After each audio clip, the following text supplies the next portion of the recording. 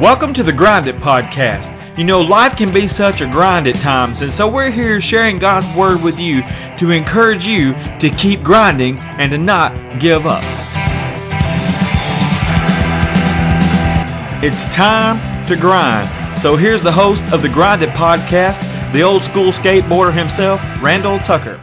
Welcome to the Grind It Podcast. You know, we just finished the book of Acts, and I just want to say thank you for joining me through that journey. I know it was long, but I try to go as detailed as possible in these Bible studies, in these podcasts. And like I said, if you ever have any questions or comments, you can feel free to email me at thegrinditpodcast@gmail.com, and I will get back to you just as soon as I possibly can. But again, I just want to say thank you for the journey with me through the book of Acts. And I've decided to stay with Luke.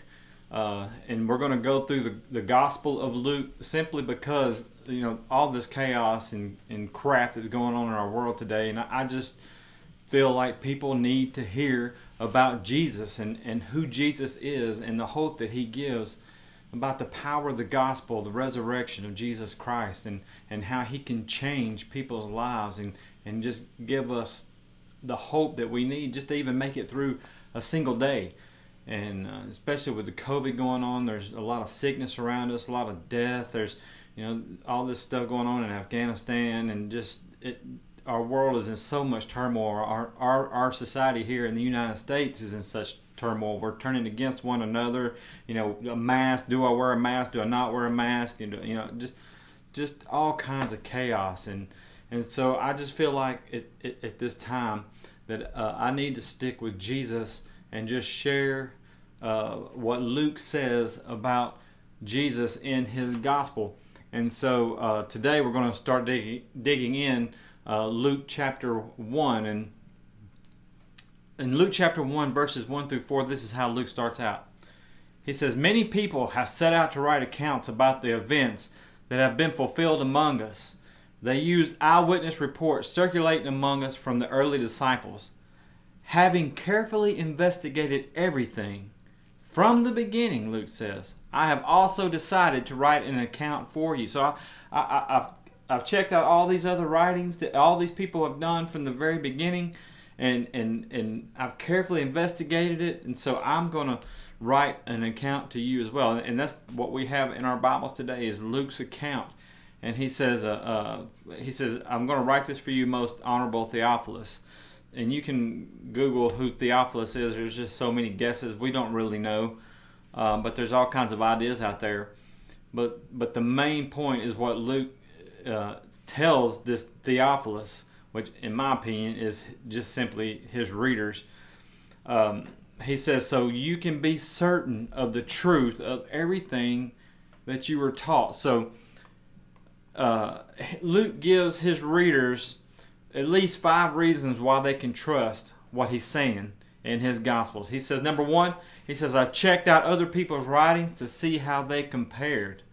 And evidently what he saw and what he read from these other writings was very comparable.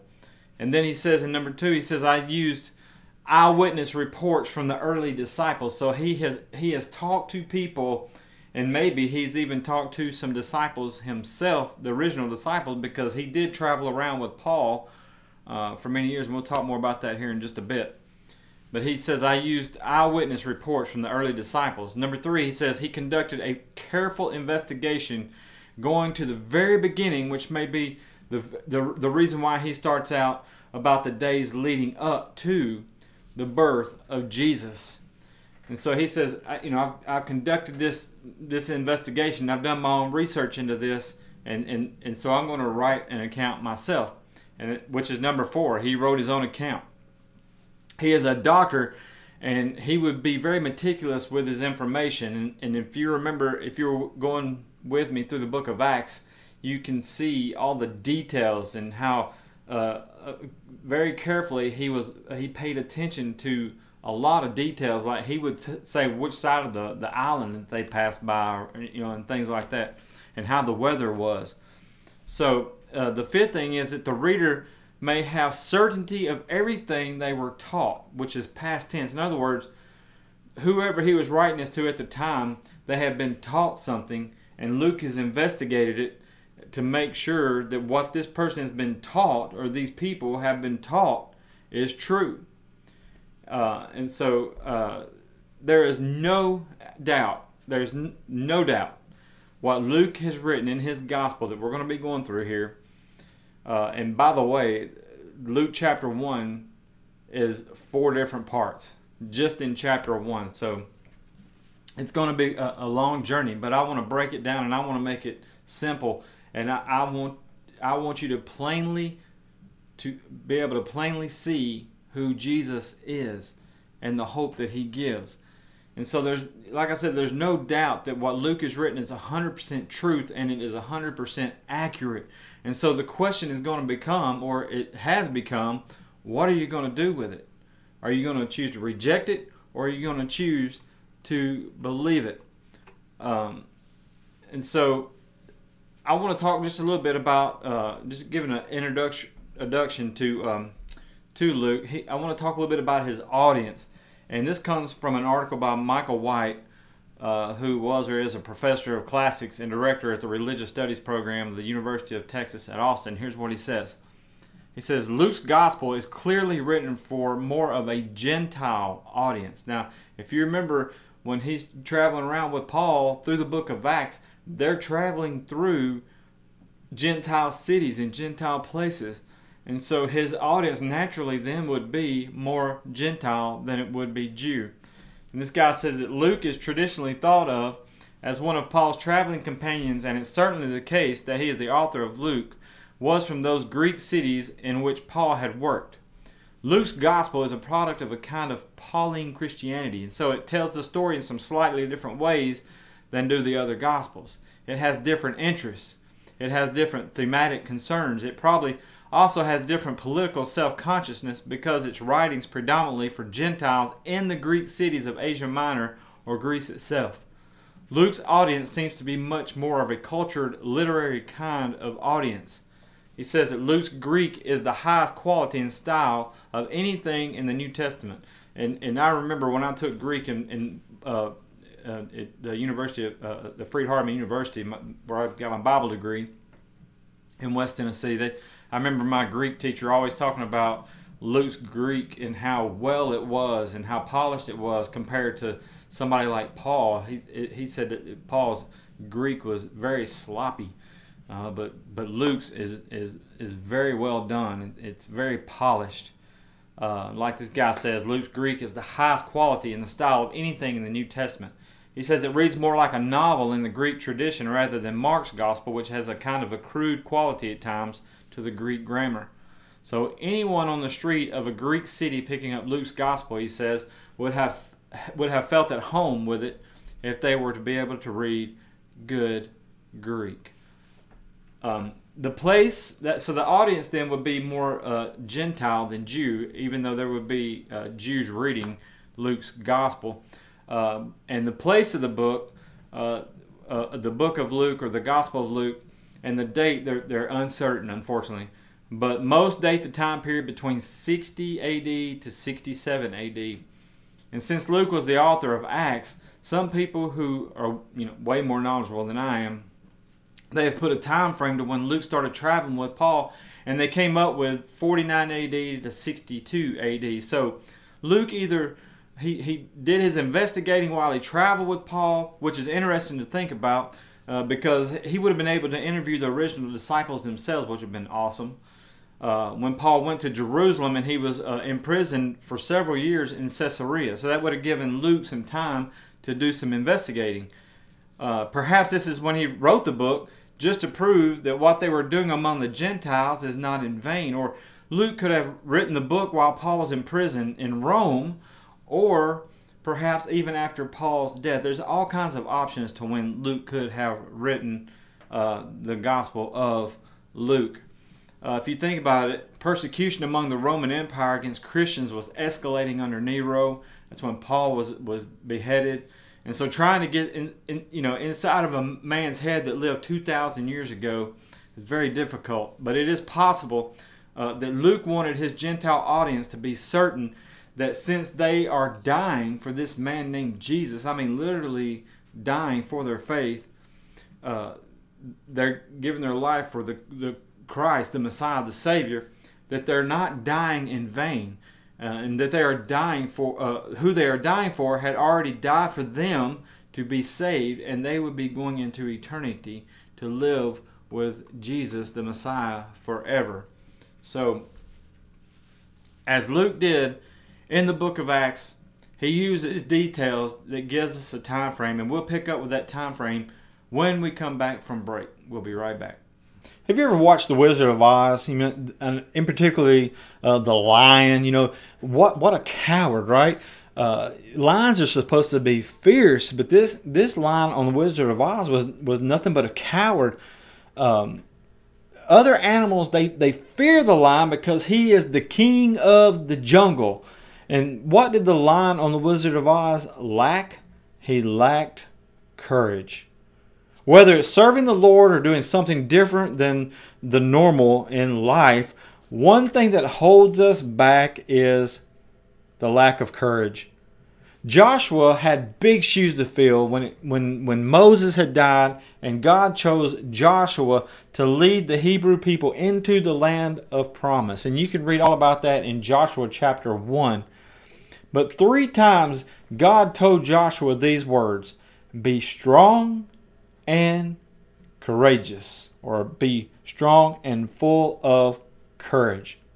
Whether it is serving the Lord or doing something new in life, quit holding back, quit procrastinating, and be strong and courageous and get with it. So as I was saying before break, Luke is going to give a lot of details throughout his gospel, just like he did in the book of Acts. And he's going to give us a time frame that actually gives us an idea about the time that when Jesus was born. He starts at the birth of Jesus, and his time frame is during the time when Herod was king over Judea, which would be from around 37 BC to 4 AD. So there's your time frame there when Jesus was born. And here's what Luke says. He says, when Herod was king of Judea, there was a Jewish priest named Zechariah. He was a member of the priestly order of Abijah, and his wife Elizabeth was also from the priestly line of Aaron.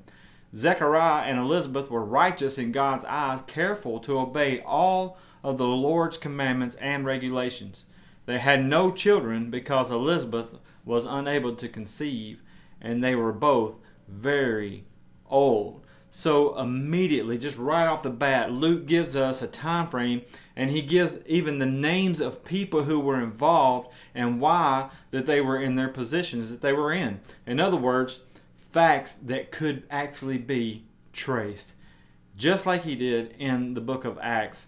And Luke gives detail after detail after detail with the stories he's going to be telling, which you'll see that here in Luke chapter 1.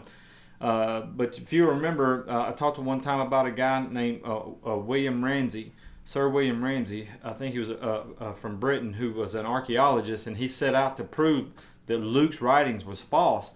And by the time that he got done, what he had done was he took all these facts that Luke was giving, and he was going to disprove that Luke didn't know what he was talking about. But what he found out was when he started digging into these facts that Luke gave, he discovered that Luke was on point, that Luke was absolutely true with everything that he was saying, and it changed Sir William Ramsay's life. He gave his life to Jesus.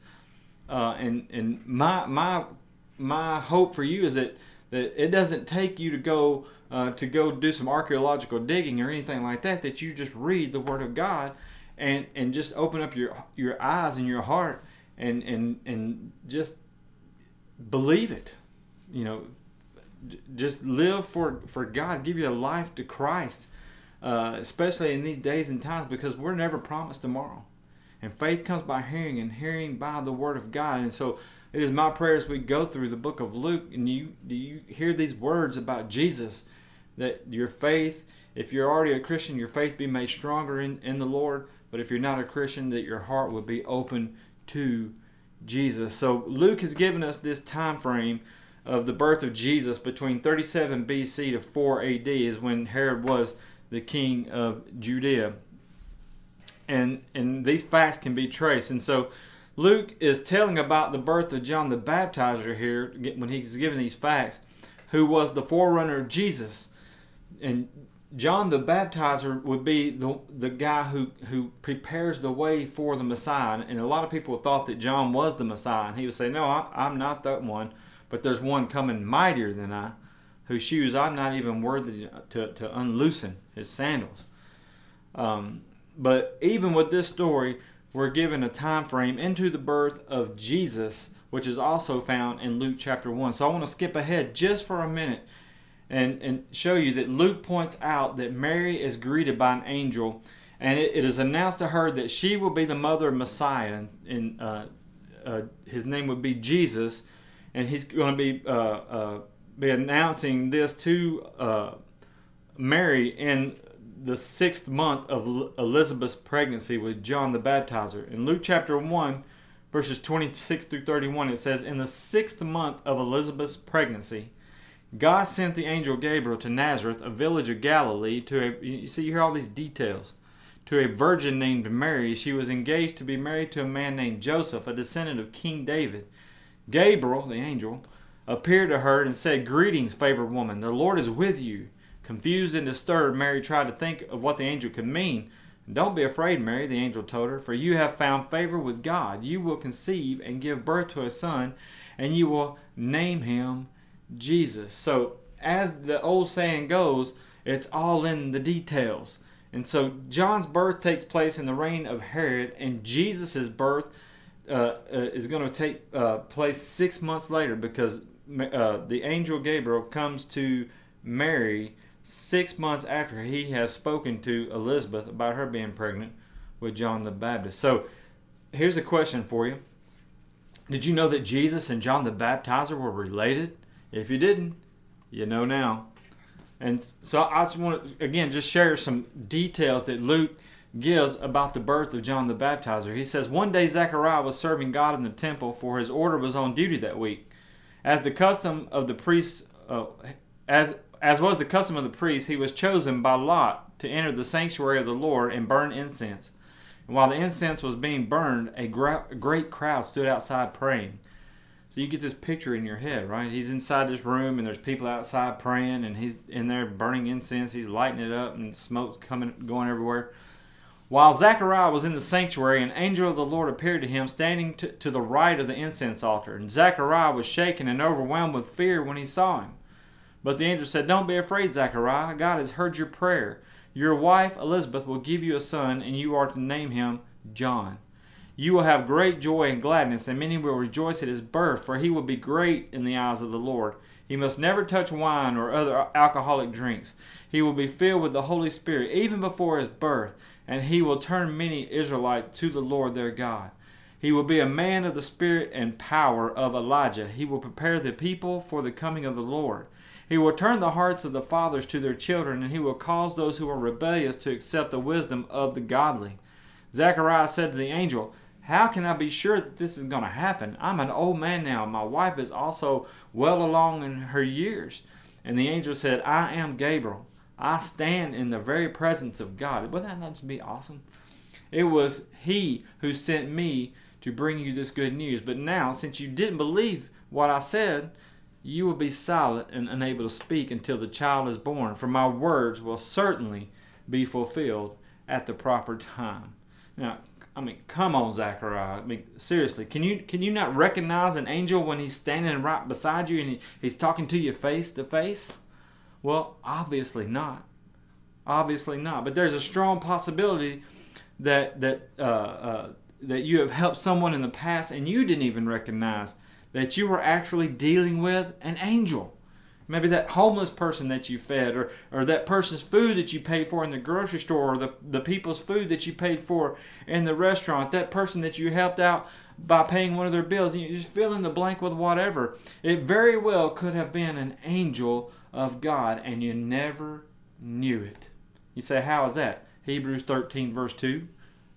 Hebrews 13 verse 2 says, don't forget to show hospitality to strangers. For some who have done this have entertained angels without even realizing it.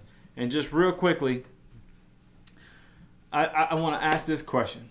Because I think Zechariah saw that angel and was having a conversation, and I think he recognized it was something different for sure. But what did that angel look like? How did he either know it was an angel or not know that it was an angel? I mean, obviously somebody just popped in out of nowhere when he was in there burning incense by himself. And so the question I want to ask you just real quickly is, what does an angel look like? Are they men with wings, or are they like Cupid with a baby with wings playing a harp? What if I said neither one? They don't look either one like that. Actually, there are several different types of angels found in the Bible, and we're going to look just at three of them just real quickly, and I'm just going to mention something about them briefly. And the first one is the cherubim, and you can look those up: Ezekiel 1:15 through 21, Ezekiel 3:13, Ezekiel 10:9 through 19, and Ezekiel 11 through 22. So obviously Ezekiel likes talking about the cherubim. But the cherubim are described as having wheels and wings. Is that not cool? You don't think about angels having wheels, but Ezekiel describes the cherubim as having wheels and wings. It says, Ezekiel said every one had 4 faces, which is weird. The first face was the face of the cherub, and the second face was that of a human face, and the third the face of a lion, and the fourth the face of an eagle. So the cherubim then would look very scary in a nightmare, wouldn't they? The second one that's mentioned in the Bible is seraphim, and you can find that in Isaiah chapter 6 verse 2. The seraphim are angelic beings that surround the throne of God, singing holy, holy, holy in unison to God's approach. The prophet describes them as having 6 wings, 2 of which are for flying, while they use the rest to cover their heads and their feet, because they're in the presence of God. And so they cover up, and they cover their face in the presence of God. And they're singing holy, holy, holy around the clock around God's throne. And then there are angels that we typically think about when we hear the word angel. Angels come with names like Gabriel, who came to Mary and Zechariah to tell them about their coming children. He also he came to Elizabeth and told her about John the Baptist. You have Michael, the archangel, who protects heaven in Daniel 10:13, 10:21, 12:1, and in Jude 1:9 and Revelation 12.